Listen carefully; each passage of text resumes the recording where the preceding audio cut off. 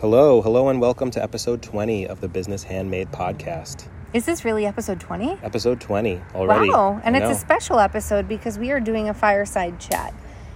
We are literally outside at our fire pit with the fire going. So you'll hear cars passing through, you'll hear snapping of bugs and fire. You will probably hear our dog barking at squirrels. But we're outside because it's our friend and fellow business owner Ryan O'Zolan's of the Good Donut Shop's birthday, and since he was unable to have any sort of celebration with friends, he asked that we all listen to his favorite artist on Spotify, who released a new album. It's Rue Paynes, and we all sat out with a drink of choice at our respective fires and pretended we were with Ryan celebrating. So we did a virtual celebration for him. So we figured the fire's going. It's a perfect night for it. We didn't want to go in and waste it. We didn't want to waste it. And because we are just kind of having a very real chat for episode 20, we figured we would just be our real selves, really outside. We're always our real selves. We are, but we set up, we have a whole thing. We have a process of getting ready for our podcast. Yes, putting my phone on top of a candle. And sitting on the couch. It's a very real process. So, we are the most real version of ourselves right now because we are outside under string lights in our backyard around a fire pit, and that's one of our favorite things to do. So, here we are, super duper it's like Market Space Unplugged. We are the acoustic version of the podcast this is the right now. Acoustic Business Handmade. Yeah, so we're doing something a little bit different for episode 20. No guest, just us again, for a very thrilling topic. So if you don't like us, you can stop listening now. So we were thinking, we're going back and forth, what should we talk about? And with coronavirus and things having to be kind of changed on the fly, Kim looked at me and she said, let's talk about dealing with disappointment. Working towards something and then having to pivot, right? And having to be innovative and having to just have to deal with the real world consequences and make something for yourself. So that's kind of what we're talking about. And it spans a lot of different topics in itself, but I think it's very real right now. But I think from disappointment comes change and comes the chance to, not even necessarily the chance. You're almost forced to think of ways to do something differently, especially when it comes to owning your business. And if something's not going according to plan, you can either kind of gracefully land into this new innovation that you're going to do for your business, or you're kind of flung at it. And I think that's what coronavirus has done for a lot of us, where we're trying things we've never tried before.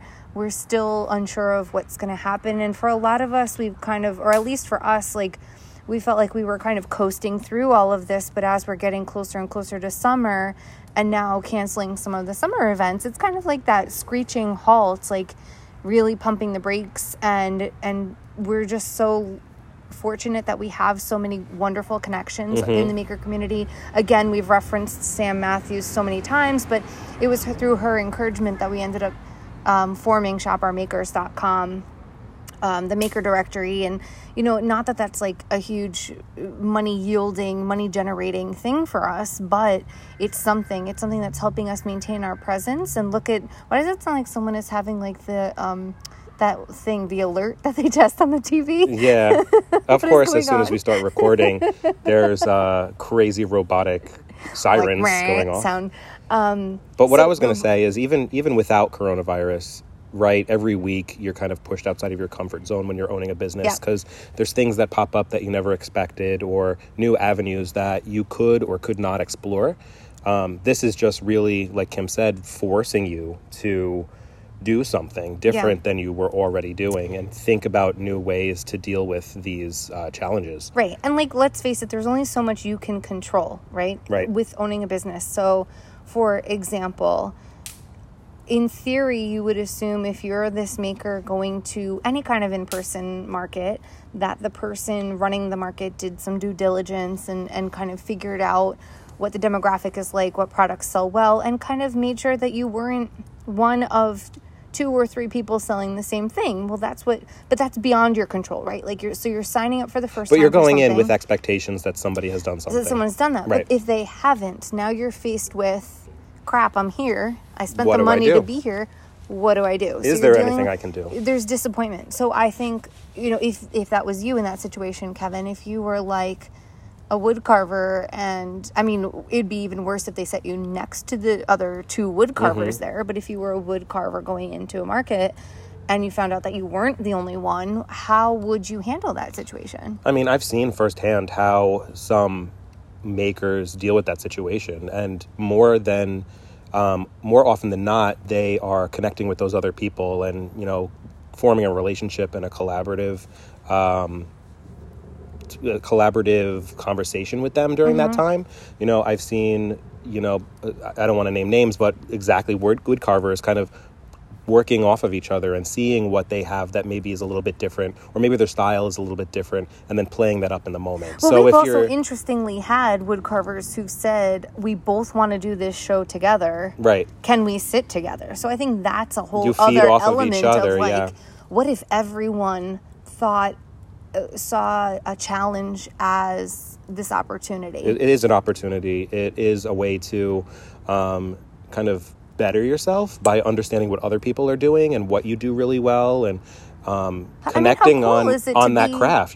If somebody does the exact same thing as you, they're not doing it the exact same way. They don't have the exact same experience. Right, and I think you're selling yourself short if you think that someone does something the exact same way as There's you. always something to learn there. That's not to say that there is still that disappointment the first time, but like, how can you take that and turn it into something positive, or like a something to make you really stand out? And I just think if there was ever a time that you were faced with that situation and you and the other person are looking at each other like, what just happened here? Here we are, maybe next to each other, maybe not. Going forward, or maybe even if you can think on the fly to combine your booth spaces, make it more of an interactive display, make it something where you're like integrating your individual like stands or whatever, or like I've seen partner with that person, two pottery makers that do kind of different things refer the other one across the hall to be like, oh, you're looking for this specific thing. I Right. know she does that, or I Right. know he does, this differently, and that might be more your style. Yeah, and I so think they that makes refer you a each other really- too. Right, that makes you a pretty stand-up business owner if you can say like, hey, what you're asking for is really cool, and unfortunately I don't make that, but that person over there does. Exactly. It just shows that you're educated about the many facets of the craft, and you can speak to it in more of an art term instead of like, well, we both make this. And you're confident enough in what you're doing Yeah. and your business to say that person's on an equal playing field Yeah. as me, and we're both kind of referring each other. Yeah. So, Here's my question to you. Okay. Let's say you are a maker and you do, a moderate amount of in-person events, and you do a moderate amount of online sales. Now that you can't do events, what are you going to do to make your online presence a little bit better, or kind of up your traffic a little bit more? So what's interesting is when we had our Etsy shop. So, okay, first of all, we didn't review any of these questions beforehand. So I have no idea what he's asking me, and he has no idea what I'm asking him. I didn't even know we were going to be asking questions to But each here other. we are. I feel like that's kind of the cool part about working with my spouse, is that like there's so much we know about each other, but there's so much we don't know too. So back when we had our Etsy shop, I think like with whatever one is going through right now with COVID, I look back to when we had our Etsy shop. And for us, it was just kind of like a side hobby that generated some revenue. And it was Right. never something that was meant to be like this huge, business model. But We were then serious about it, but it wasn't so serious Right. to us, I mean, right? we thought it was just like really cool that it was Yeah. successful. And within, what was it, like our first year or two doing it, when we started getting into like multiple thousands of dollars in revenue, we were like, okay, this is actually like a big deal. And I think that if we were going through that right now, if it would depend. Like, first of all, would we still have our jobs that we were commuting to the Right. city for? Yeah, Or in there's this a lot case, of in this variables. case, if we were all stuck home for COVID, we'd be working from home and schooling the kids from home. And Mm-hmm. I think the Etsy shop would probably kind of take the back burner. But we'd if- also have more time because we're not commuting, right? to be focusing on it too. But we'd still be making it, and I think we'd kind of coast on the online presence as it is. But who knows? But that was like how many years ago at this point? It's different, yeah. And if I knew then what I know now, I may have been more proactive about getting out there on other platforms. If not, I probably would have coasted. But if the Etsy shop was our livelihood, for me, or, you know, probably wouldn't have survived both of us on it, but just like, you know, if it was my income, I probably would have like looked into how a lot of Facebook groups in towns are doing the like shop the downtown stores, and like how do you get some sort of chain going within your town of like featuring like businesses, or, you know, farmers markets are still something that's happening. How would you be able to somehow talk to the coordinator? I think that was a flying squirrel or something that just flew above us.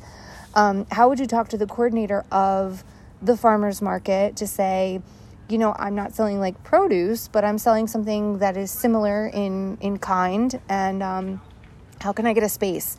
But you'd have to take that with a grain of salt that people are not coming out in droves for a farmer's market now. They're coming out because that's where they're going to get their produce. Well, they're pre-ordering and then picking up, and then they're like trickling in. Yeah, so it's way different. Are probably just coming to pick up, and you'd have to think like, okay, well, I'm going to need to be positioned in such a way that when they first arrive to pick up their order, where can I be positioned? So that was something I was thinking about.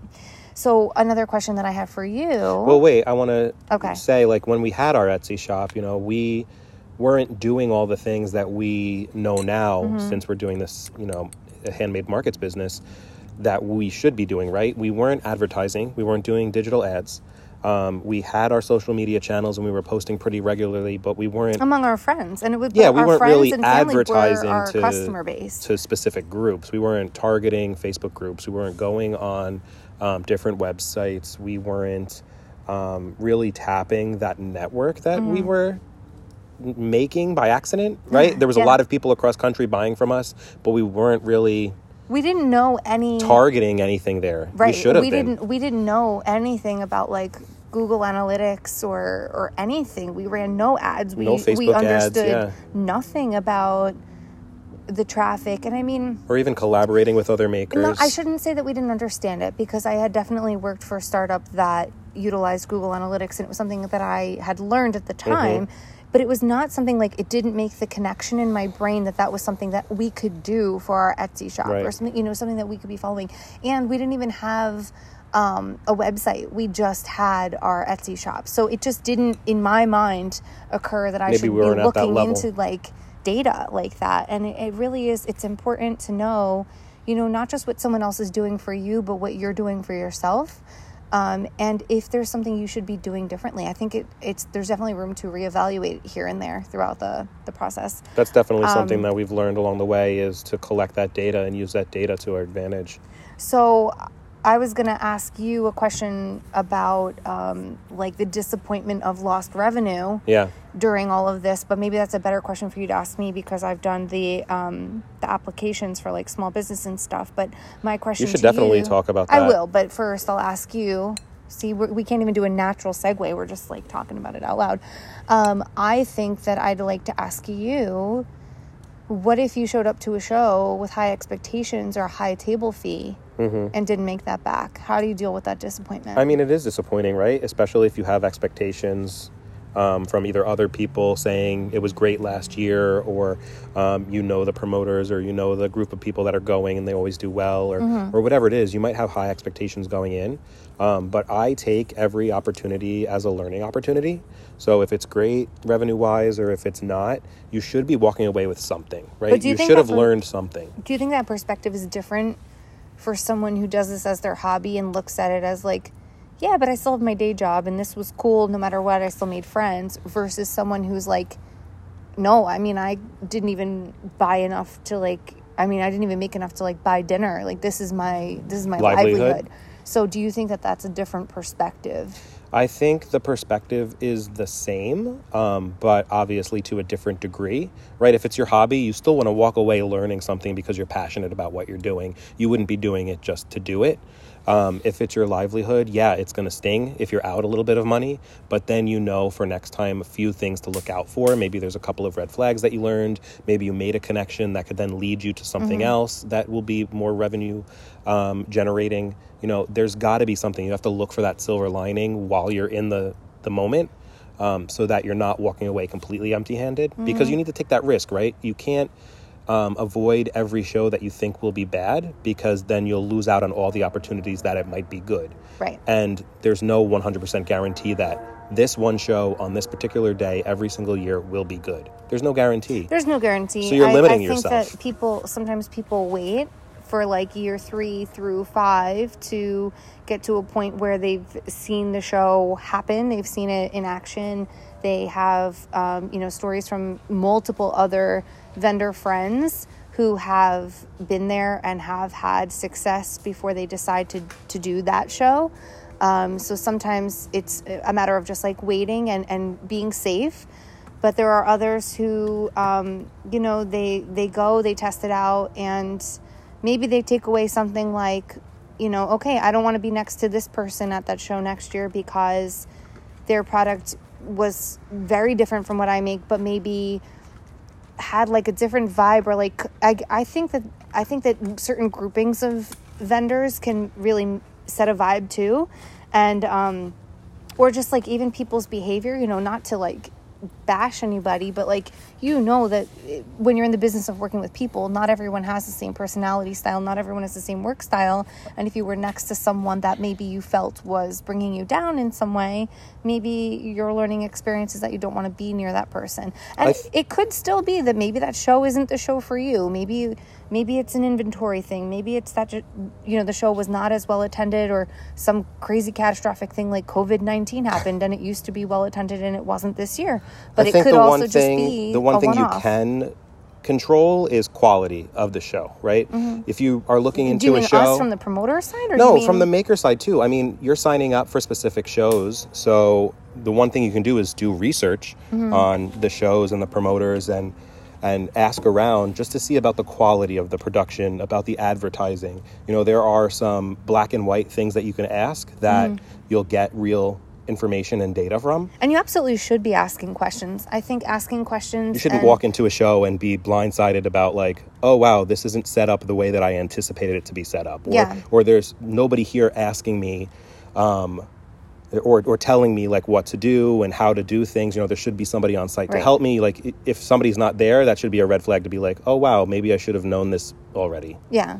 But I mean, so think of it from like the promoter standpoint too, that there is so much they can control. So yes, ask the questions, but there's also things like I'm thinking specifically about when we work at Winter Village at the Red Mill. Yes, there's a lot that we do control over that. Obviously it's our show, but there's a lot that we don't, because we are contracting an outside vendor to build the facility for us. So we do our best. We are using the same company again this year.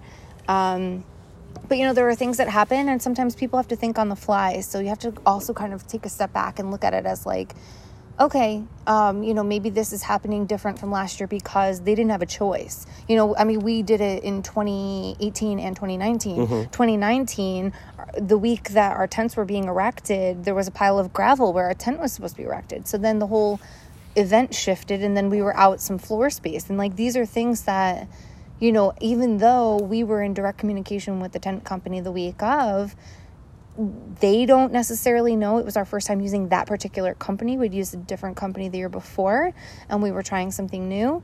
And, you just don't know. But now that we have that under our belt, and we're going to use that same company again, they know, and we know that 1 week direct communication is literally 1 week of me essentially living out in Clinton, so we can make sure that everything's set up right. So the one thing we can control in that situation, right, is the communication to the makers that are coming to that event.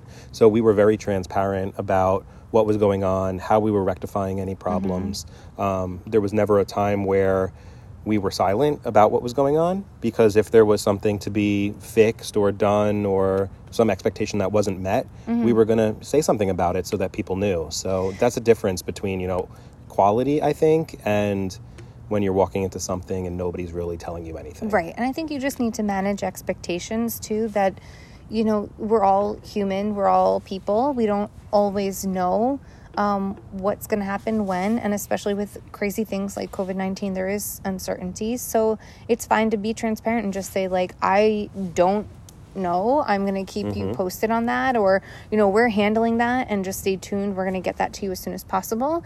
But from the maker side, I think it's okay to ask questions and just, it doesn't hurt to ask and try to figure out a way that we can all kind of work through it, because we are also a small business. Like, the promoters that run these shows most of them are all of them are small businesses. Even the huge shows, they're technically small businesses. So it's just a matter of, like, trying to navigate that. But do you want to ask me the question now? As soon as I remember it. I ran to go get firewood, and now the fire is blazing. So hopefully you can hear some nice crackling. So it was the question about, like, lost revenue. Lost revenue, right. So can you tell us what you would do in a situation where you've lost revenue?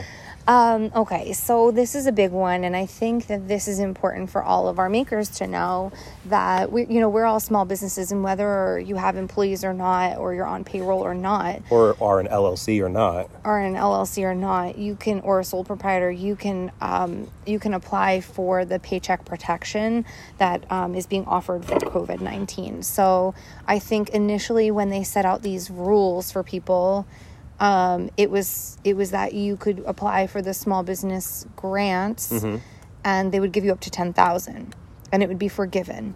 They've since apparently changed that, so they're only giving $1,000 per employee, and that's pretty much it. If you go the paycheck protection route, you're essentially proving lost revenue, and you can give them a 1040 with a Schedule C to show what your revenue was for 2019. And as long as you're able to show, like, what you regularly pay yourself out of the business, then you can still apply for paycheck protection. And is that the one you recommend for somebody that's like a one-person operation? I'm not at all an accountant. This is not like legal business advice. This is just experiential business advice that might be something you might want to look into. Again, not legal business advice, just something you might want to do a quick Google search on and see if you qualify for it. But you're talking about your own experience. My own experience was that because of the situation we're in, we are obviously losing more than $1,000 in this whole time. So I was able to show that I was losing more than $1,000. I don't know how else to explain that. I mean, it's really because some events that were already scheduled had to be canceled, and we're not in the business or position to just take people's money. So, but it needs to be used for payroll, utilities, rent, or mortgage. Right. So it's not to be used to refund people. We need to use our money to do that first. Yes, we're using our bank account balance to do that. However, because I am not able to, enrollment essentially in our events is suffering because of this, because of the uncertainty. So I am not making what I would normally make. Exactly. And not like I make a ton of money doing this. It's kind of the nice to have, but it's still lost revenue. It is something that the business is losing. And, no one wants to say that as a small business, that what they've worked so hard to build over the last, almost 4 years is suffering. But this is something beyond our control. Is my point, right? You'd be out from both aspects. Right. Refunds so and pay. I have to swallow my pride and not look at it as a personal failure, because it's not. It's something that's going on in the world. Globally, everyone is suffering from this. And how are you dealing with that disappointment? Not well. No, I'm just kidding. I am disappointed. I'm very disappointed. It's very because disappointing, yeah. It's out of our control. We love to be in person with all of our makers that we love and miss so much. And there's just this camaraderie. It's super cool to hang out with you guys. And so when we're not with you, it's a bummer. But the way that we handled that was just kind of listening to what the concern was among the maker community, what the need was. I mean, you and I are both pretty good at problem solving, or at least you're really good at problem solving. I'm really good at freaking out. We just got real, I guess. Yeah, I mean, it's the truth. That sounds accurate. I get anxious about this stuff, but we generally can we don't look at something as like the end. Like, even I if always there's look a problem, over to you and I say, we will figure it out, because we always figure out whatever it is. So you're like the voice of reason. I have or just the breath to be like, be patient. Right. We I will need figure the pause. it out. Absolutely. Yeah. I need to just like pause and take a breath.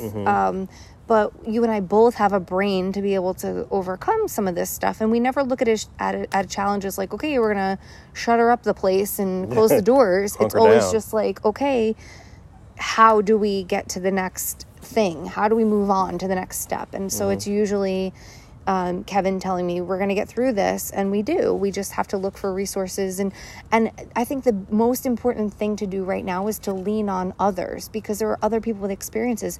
My experience with the Paycheck Protection loan wasn't that I stumbled upon it. It was that other business owners I know talked to me about it and said, well, what are you doing? And I said, nothing, because I didn't think I'd qualify for it. Well, that's what this really is. If you're listening to the podcast and you have a business and you're wondering what to do, it's just a way to think about, hey, I should be doing something. Let me look into it. You could be doing something. I think each state has an allotment of money as well for like women-owned, minority-owned businesses, veteran-owned businesses. If you're not already any of the certifications through the Small Business Administration, through SBA, look into it, because they have opportunities for veteran-owned businesses. They have opportunities for women-owned businesses and minority-owned businesses. So I think that even if you're not going to qualify for the Paycheck Protection, I think there's a way to look into the resources that are available on a state level. And if nothing else, going forward, get yourself certified, especially because they're doing away with the self-certification for the woman-owned small business with the SBA. Get yourself certified, because it'll open you up to like government grants and government contracts. So I think these are things that are, yes, it's a pain to do the paperwork. All of it's a pain. Yeah, and it's confusing. And it's numbers, and it's confusing, and all of that. But I think once you do it, now you're able to be an advocate for other small businesses, and you'll get through it. You'll get through it. And if you have questions, you can rely on another small business person to help you through it. Or, hey, we did the application. So, not that I'm a business advisor with like sound legal advice, but I can offer you experiential advice and hopefully help you navigate through that. Both WSOB, Women-Owned Small Business, and if you wanted to apply for like the Paycheck Protection. And it is a loan with a 1% repayment, and it's in deferment for 6 months from the time it's awarded, where you'd have to, is there a raccoon or something? There's probably like something that's going to eat us. No, he's a just wolf? being very needy right now. So there is This definitely dog. that repayment that you have to think about, but it can be forgiven if you apply for loan forgiveness. So again, another application you'll have to fill out. There's Cooper shaking. Another application you'll have to fill out, but it's something. It's there. It's something. Yeah. Or if you're cool with paying the 1%, then you don't have to, you have to repay the loan, the 1% interest, with 1% interest, but it's one less application, I guess, that you'd have to fill out. It's just something to like tide you over until we're back to full operation. What do you need? What? Dog break. So do you want to talk about the new, not a certification, what did you just get accepted to? Oh, yeah. So it reminded me when you were talking about stumbled women-owned upon, small business. A bunch of other people probably already know about this, but I did not know about it. And I was just on Instagram the other day and stumbled upon Rebecca Minkoff's foundation, the Female Founders Collective. And I was like, oh, what's this? And so I applied for it and was accepted to it. And it's basically just networking. It opens you up to different types of funding, like angel investors, and that's not the sole purpose. It's meant to be like they do chats, like coffee chats, and like Zoom sessions on valuable tips for small business. So I think that's all important. What do you need? So there's definitely things that you'll get from the Female Founders Collective, but also, if they have a time when they're like, hey, we have some angel investors that are interested in X, Y, and Z topic, maybe you'll get some funding. But the cool thing I thought was that I think they have like over 79,000 followers on Instagram, and they ask for your headshot and kind of a quote about your business. So they will be featuring me. What in the world is over there? It's just his tail. Is it? Yes. I'm not so sure about that. His tail is hitting leaves. Oh, okay. So they'll be featuring MarketSpace, basically. They'll be featuring our business, or me, as the owner of the business. And that goes out to their social media channels. I think they have over 1,000 followers on Facebook, but they have like 79,000 on Instagram. So that's exciting. Yeah. Or maybe it's like they have the group on Facebook. I don't know. I'm kind of obviously new to it, but I just thought it was kind of cool. It's always helpful to have networking and you know, people that are also in business that have started it from the ground up, regardless of what they do, to be the sounding board. Yeah, no, it's super exciting, and I'm glad that we have resources available like that. Yeah. And I hope that this podcast and our Facebook group and just our channels in general are a resource for makers as well. I have some more questions for you, so lay it on let's not end this yet. I'm not ready to end. What do you do in the instance of disappointment when the event space is beyond our control? Ooh. And you had communication with the people that certain things would have been done for that day, and it's literally beyond your control. Like, there's nothing you could have done, but now you are in charge of hundreds of people that are looking to you. That's a hard one. I mean, and it's not going according to plan. We've run to Home Depot before. We've tapped into electricity boxes at places that we've rented to fix things and put music on. And there's just so many things that we've gone. Street closures. Closed streets ourselves when the police were late. Like, there's so many things that we had to do. We just had to jump in and figure out. But if it's completely, utterly out of our control and there is nothing that we can do, we would just communicate it and be honest and transparent with everybody. There's not much that we would get out of being silent. I mean, it kind of goes along with my other answer, but just communicating to people, either we're working on something or something was promised, but we can't deliver it. And there's maybe something else that we can do in its place. You know, there's always a way to talk about it because people are pretty understanding, in the moment. Being like positively vocal through all of this is like the common thread among all the things that we've been talking about. Just talking about it. Just talk and kind of believe that there's going to be a positive outcome one way or another, whether it's like, I mean, things will probably get really dark for a little while. You know, you might have to deal with some stuff, but there could be a really great outcome beyond that. So maybe it's just a matter of like talking through what you're going through. You never know who's listening. You never know who may have had a similar experience or has a resource for you. And it's just a matter of networking. People have been working with us for a number of years now and come to know that we'll do everything in our control to fix things that either are wrong or could be done better. So those people know that. But I would hate to leave an event where somebody that's worked with us for the first time has had a poor experience from something that we could have controlled and we didn't say anything. We didn't speak up and say, this is not how we normally do things, or we're working on something to be fixed or whatever it is. I would hate for them to walk away and say like, wow, it didn't meet my expectations and they didn't care. You know, that would kill me. You know, I was just thinking, when you said when someone would be doing an event of ours for the first time and they don't know us, and one of the things that happens, right? That's challenging, it absolutely happens. One of the things that I think is most challenging for us that we need to take as our lesson is that when someone is new and we don't know them well, we almost like unintentionally, it's not like favoritism, but obviously we've grown to be comfortable with people that have been working with us since day one. And then if a newbie shows up, yes, I know. I said newbie. If a newbie shows up, we're so excited to meet them, and chances are we've been like reviewing their Instagram and their Facebook before and just like really cool stuff, you know, like excited about it. And then we get there and, you know, you're in the day of chaos. Like all of us have been there if you go to in-person markets or any kind of like big event where you're dealing with like the quote unquote stress of a busy day.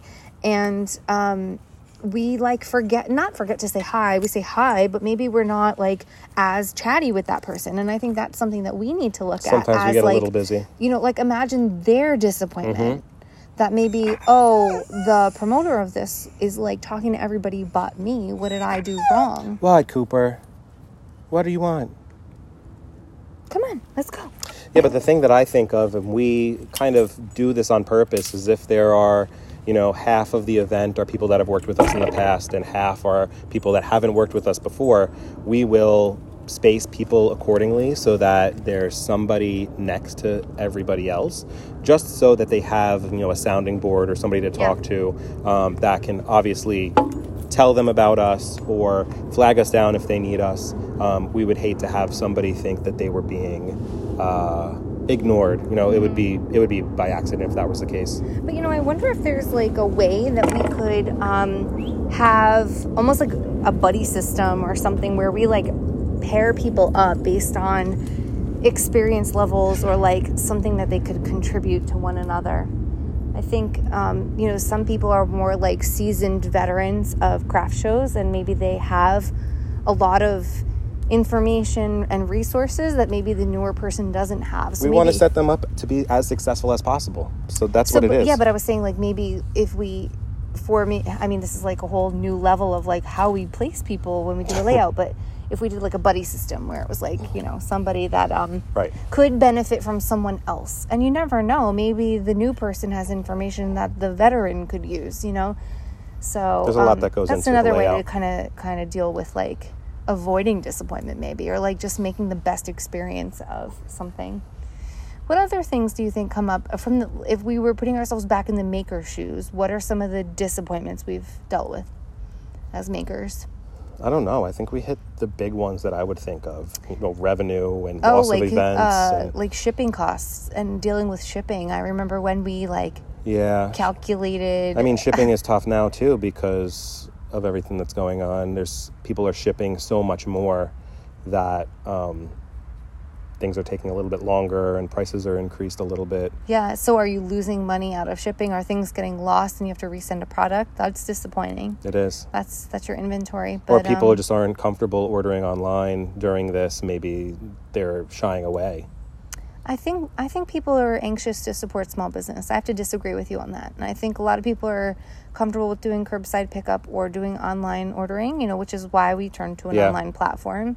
And we see that a lot of small businesses in our town are successful because people that want to support those small businesses are still ordering. And there are groups on Facebook. This is like the power of social media and just networking, which and it can be networking in any sense, whether it's like your local mom group or it's like the fellow business owners that but and virtual has always been there. We're just relying on it more and in different ways. So now they're like rallying. People are rallying to support certain businesses where they're saying like, "Hey guys, this business does this, that, and the other for charity," or, this is a business that I have gotten this from, or whatever it is that they love so much. They're able to rally for that business and get people behind them so that they can encourage people to support them. And we've seen that with like local restaurants and stores in our town during all of this where they've sold out of their food. And a lot of people that we've been talking to get them on our directory, they've been saying, I'd love to do it, but I'm tapped for resources right now. They're not getting, so here's another disappointment. They're placing orders for their supplies and they're not getting them. And so they are sort of limited by the inventory that they do have. And that's already limited because maybe they weren't thinking this was going to be a thing. And they didn't know what to order or what to plan for. And honestly, I've heard from a couple of makers that their full-time job has basically doubled their hours and they're working so much more. Yeah, it depends on that they what can't the job focus is. On their craft project anymore. The hours that they put into their maker hat is dwindling just because they're so needed at their main job right now. I have another question for you that just popped into mind. What do you do with the disappointment of competition? Like, not in the sense of showing up to the same show, but what if you had this idea and you'd been sitting on it and then you came to find that someone else has your name or someone else has this product that you in your mind thought was unique? We hear all the time. And again, going back to like every maker has a unique perspective. So even if to the layperson it may look similar, there are different artistic styles. Right. So there are never any two things that are exact.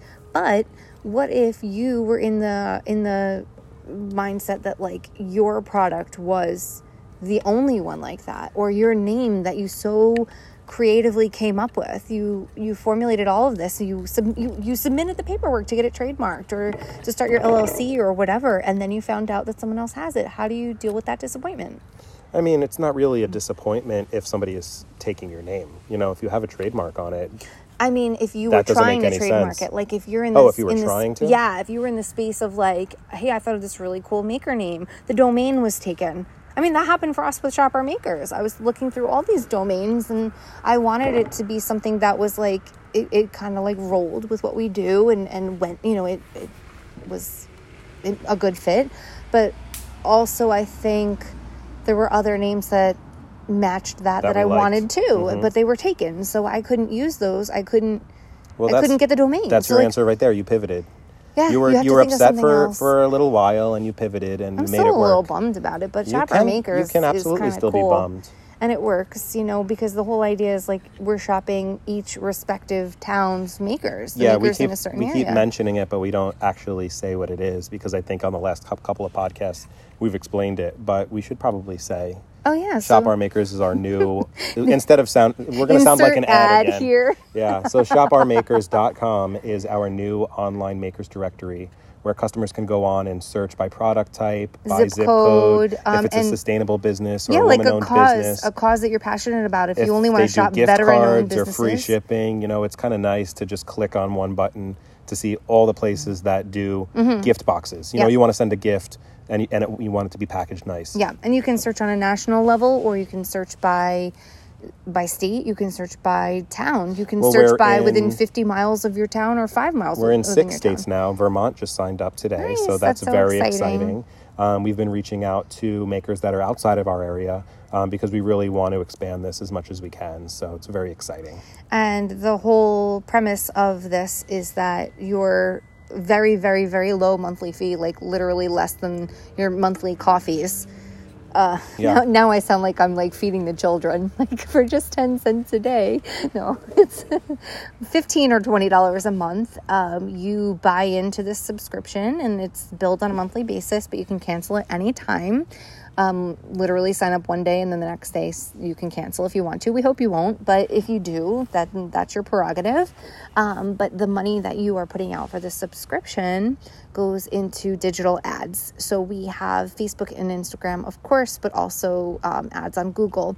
Let us help you advertise. Yeah, so basically it's a combined maker marketing budget where if you had $20 yourself to spend per month on ads, you may or may not get a lot of hits. It really depends on where you're located. If you were like in Jersey City, New Jersey, they're more expensive. Hoboken is pretty expensive. If you're down in like, you know, the sticks of New Jersey, then maybe you'd get a lot of hits for that. But maybe you feel like you've oversaturated that market. So it gives you an opportunity to have a combined budget, and we target the individual states that we have makers in. So it's not like you're sharing your ad budget with like Ohio and Vermont. They have their own ad budget. And we are, because you can shop obviously online, you can shop nationwide, you can buy from anyone. They're all kind of benefiting from each other. We've had people in Ohio reach out to us and say, that's great that you're going to target Ohio, but I'm actually interested in the other states you're targeting because I've oversaturated the market here and I'm interested in branching out. So it's like, it's just makers helping each other with brand awareness and getting out there and finding that new demographic. So anyway, that is our short ad about shopourmakers.com. And I'm very excited because the person that signed up from Illinois actually learned about Shop Our Makers from the podcast. So if you are listening, thank you very much. I thought it was Ohio. No, I don't think it was Ohio. It was Illinois. Okay, well, thank you, and we hope you're listening. Yes, that was very exciting for us. People actually listen to this thing. Well, Kim has been on my case to monetize this podcast, and she said, we're not doing this anymore. No, I'm just joking. But at least I can say I got one sale from the podcast. I roughed him up a little. Yeah. No, it's really just a matter of we are a small business. There are only 2 of us that can get anything done for the business. We don't have employees. We have contractors that help us on day of stuff, but no one that helps us otherwise. And so as much as I love and enjoy the podcast and spending the time with you to do something other than stress about kids. Well, it's or nicer by the house. fire, right? It is nicer by the fire. No, I mean, I love it even when we're in our den or, the office. It doesn't matter where we are. I do like the podcast. Ooh, talk about your office. I will in a sec. But so I do love the podcast, but when you're a small business, like every second counts. Yeah. And if we could be spending that time to do something to help recover some of the lost revenue from this year, and just kind of troubleshoot, manage expectations of the makers that are depending on us for their regular income, it's hard for me to wrap my usually problem-solving brain around a podcast that doesn't to me in my mind directly generate money, even though we provide business experience chats and we interview makers. It's all cool. It just, I don't know, maybe because there aren't people calling in saying like, this is amazing. I mean, there are people that say they love it. If you're listening to this, email us and say, this is amazing, so that Kim knows that it's amazing. No, I don't know how to explain it. It's no, just I know like, what you mean. It's not like an A and B. Like, you're not seeing the direct result from it. What? It's not A and B. You're seeing. You were ridiculous. Did you not just do that on purpose? I did not do that on purpose. My brain doesn't think like yours does. Okay, then. Anywho, so we finished our office. God. Our little closet of an office. We did built-in bookcases and painted it, and it's kind of fancy now. So now we're opening the Office Builders Etsy shop. No, I'm just kidding. We're not doing that at all. It was rough. I mean, we didn't like doing it, but we're happy it's done.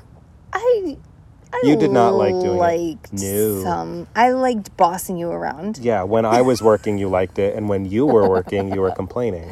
Well, because I'm not good at sanding, and I was like dipping my hand in wood filler. How do people apply wood filler to molding? No, to molding, come on. I don't know how people do that. We put crown molding, and it's like all ridges. How do you fill in wood filler in ridges like that? I don't know, but we're going to do an MTV Cribs style tour on Instagram or Facebook. No, we're not. Maybe.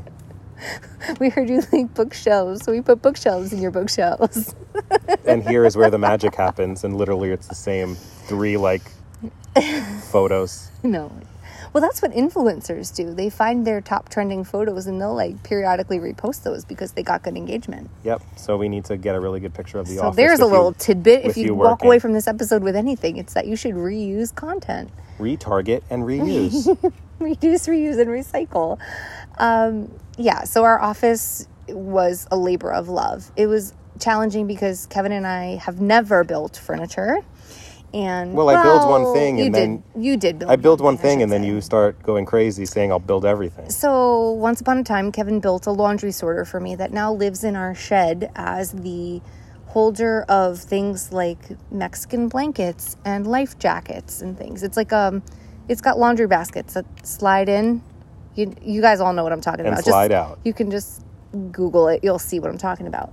So we didn't use that for laundry because 9-year-olds don't care if you build them a laundry sorter. They're still not picking their clothes off the floor. So go check out our laundry sorter Etsy. laundrysorter.com. No, I'm just kidding. So that lives in our shed. So anyway, that was his first venture in woodworking. Then when we moved to our new house, I wanted board and batten for the boys' rooms, and Kevin looked at me like I was nuts. My father-in-law looked at me like I was nuts. But ultimately, they took it as like an opportunity. I don't know. An opportunity to bond and do some stuff, work with wood. And also in that same event, our youngest son closed the garage on my dad's very expensive saw. He was trying to help by pushing the button to close the garage door. And I don't know why the sensor didn't pick it up, but it closed on the saw. So anyway, so that was that whole fiasco. And then from there, I'm like the Joanna Gaines of quarantine. So then I told him that we needed bookshelves in our office, and we took that opportunity. Our next project is going to be framed wallpaper panels. Your next project. I need your help. I've done enough projects. Nah, because you're excited about it too. Framed wallpaper panels in our living room because I kind of love like Dorothy Draper style wallpapers, like palm trees and stuff, but I feel like it's a really bit wallpaper much on the entire wall. It's a bit much for our house and our style, so just like a little bit of that. So we're going to use, I don't know what kind of molding, thin molding, quarter round molding, something, and make some panels. So that's our next project. So Kim, it's been really nice having you on the podcast. Can you tell us where we've heard you before? You can find me every Friday here on the Business Handmade podcast. You can also find me on Instagram at Market Space Vendor Events. And Facebook at Market Space Vendor Events. And on our new website, shopourmakers.com. Thank you so much for listening, and we'll see you next week. Bye.